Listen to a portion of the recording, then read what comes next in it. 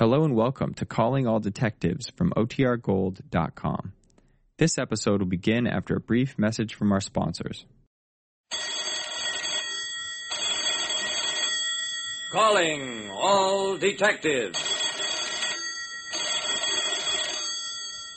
There's nobody braver than movie heroes, or meaner than movie villains. And sometimes they forget that it's all just make-believe. That is the situation on this page from my casebook, the casebook of Jerry Browning, private detective. It doesn't take a private detective like me, Jerry Browning, to prove that you can't judge by appearances. I was in an elevator at the Grand Marine Hotel on my way to Suite 1608 to see a Mr. Gregory Ghoul in answer to a call received by my message-taking service.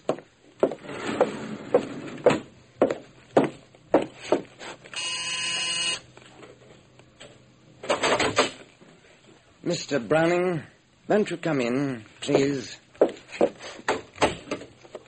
The man who admitted me was heavy-jowled, beetle-browed, had cold, savage eyes. I hated him on sight. Sit down, Mr. Browning. Cigarette? No, thanks. I have an appointment with Mr. Ghoul. Where is he?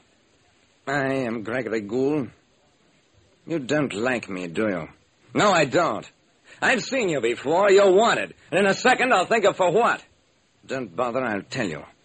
In 3 to be buried, I killed all 3. In Blood on the Sun, I spilled the blood. I've strangled, poisoned, beaten, tortured hundreds of people. Mr. Browning, I am Gregory Ghoul, the movie villain. I felt about 1.5 feet high. Oh, that's it, of course. I'm sorry, Mr. Ghoul. That's all right. I'm used to it. Well, okay. But what are you doing here in town, Mr. Ghoul? And why did you send for me? I'm doing location shots for a new picture. As for why I need you, Mr. Browning, an actor can play one kind of role so long that he begins to live it. Last night, a member of our company was badly beaten. He may not live. And I have the terrible suspicion that I may have done it. A movie villain confessed to me his fear that he was beginning to carry his celluloid savagery over into real life. Gregory Ghoul lit a cigarette. Mr. Browning, I fear I am so steeped in horror that I cannot stop acting when the cameras stop rolling. The man who was beaten is Andy Marlin, a bit player. Believe me, I have nothing consciously against him. But you think you did it? I have dizzy spells, periods of total amnesia. I come to my senses in my dressing room, giddy, lightheaded, and then I learn about the crimes. He looked at me wildly. I feel such a spell coming on. I need to kill. He staggered at me, arms extended, fingers rigid. I waited, and then I clipped him. His eyes glazed over, and if I hadn't caught him, he would have hit the floor. I slapped his face a few times, lightly, and brought him out of it. You're okay now, Mr. Ghoul. I'm sorry I had to hit you. Did I hurt you? No. Hey, look, don't worry about a thing. Stay here until you hear from me. Ghoul's director was Macy Tartan, and he was Hollywood to his fingertips. Ghoul indisposed? No, he can't do this to me. Who'd play his part if he couldn't continue, Mr. Tartan? Nobody could play his part. Ghoul is evil incarnate, best heavy in the business, though Basil Rathblood runs him a close second. He does? Where is he now?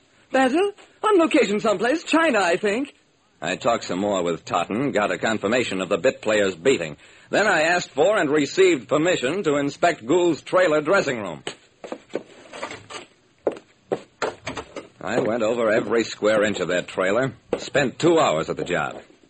When I got through, I found Tartan waiting outside for me. Bar to this business. If it didn't pay so well, I'd go back to my first love, interior decorating. I'm going to the hospital, see that boy who was beaten, Andy Marlin. Care to come along? Yeah, sure, I'll be glad to.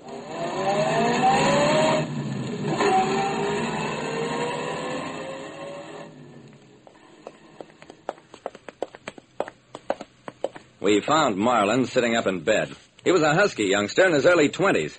He looked pretty bruised, face mashed, nose flattened, but otherwise he seemed in fair shape. Did your assailant break your nose, Mr. Marlin?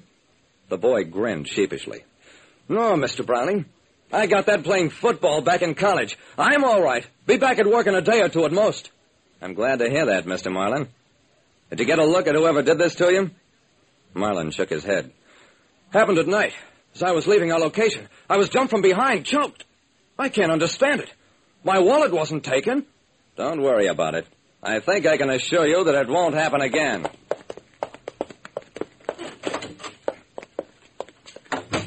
Totten and I walked back outside to his cream-colored convertible. Care to drop by and have a chat with Gregory Ghoul tonight? Totten shuddered. No, thanks. Working with him is enough. You know, the way he looked tonight, Marlin might make a good heavy, might be a find. Heavies make a lot of money, don't they? Yes, but I still prefer the work I used to do.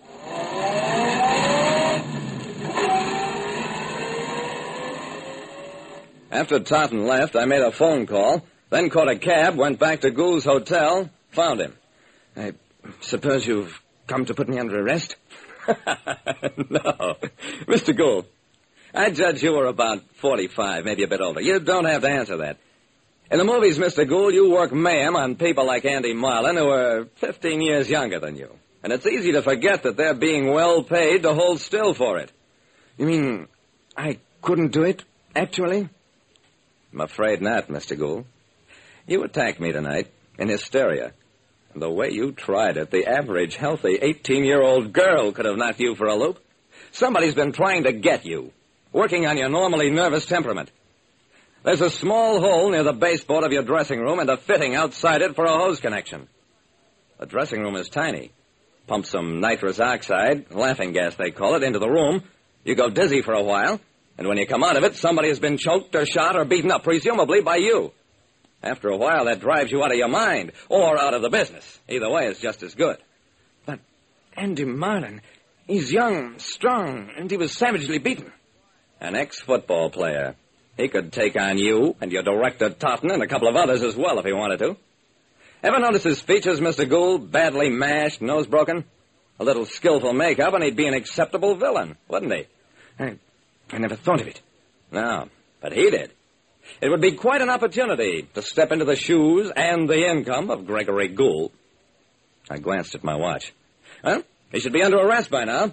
Let's go down to headquarters and see if he's confessed yet.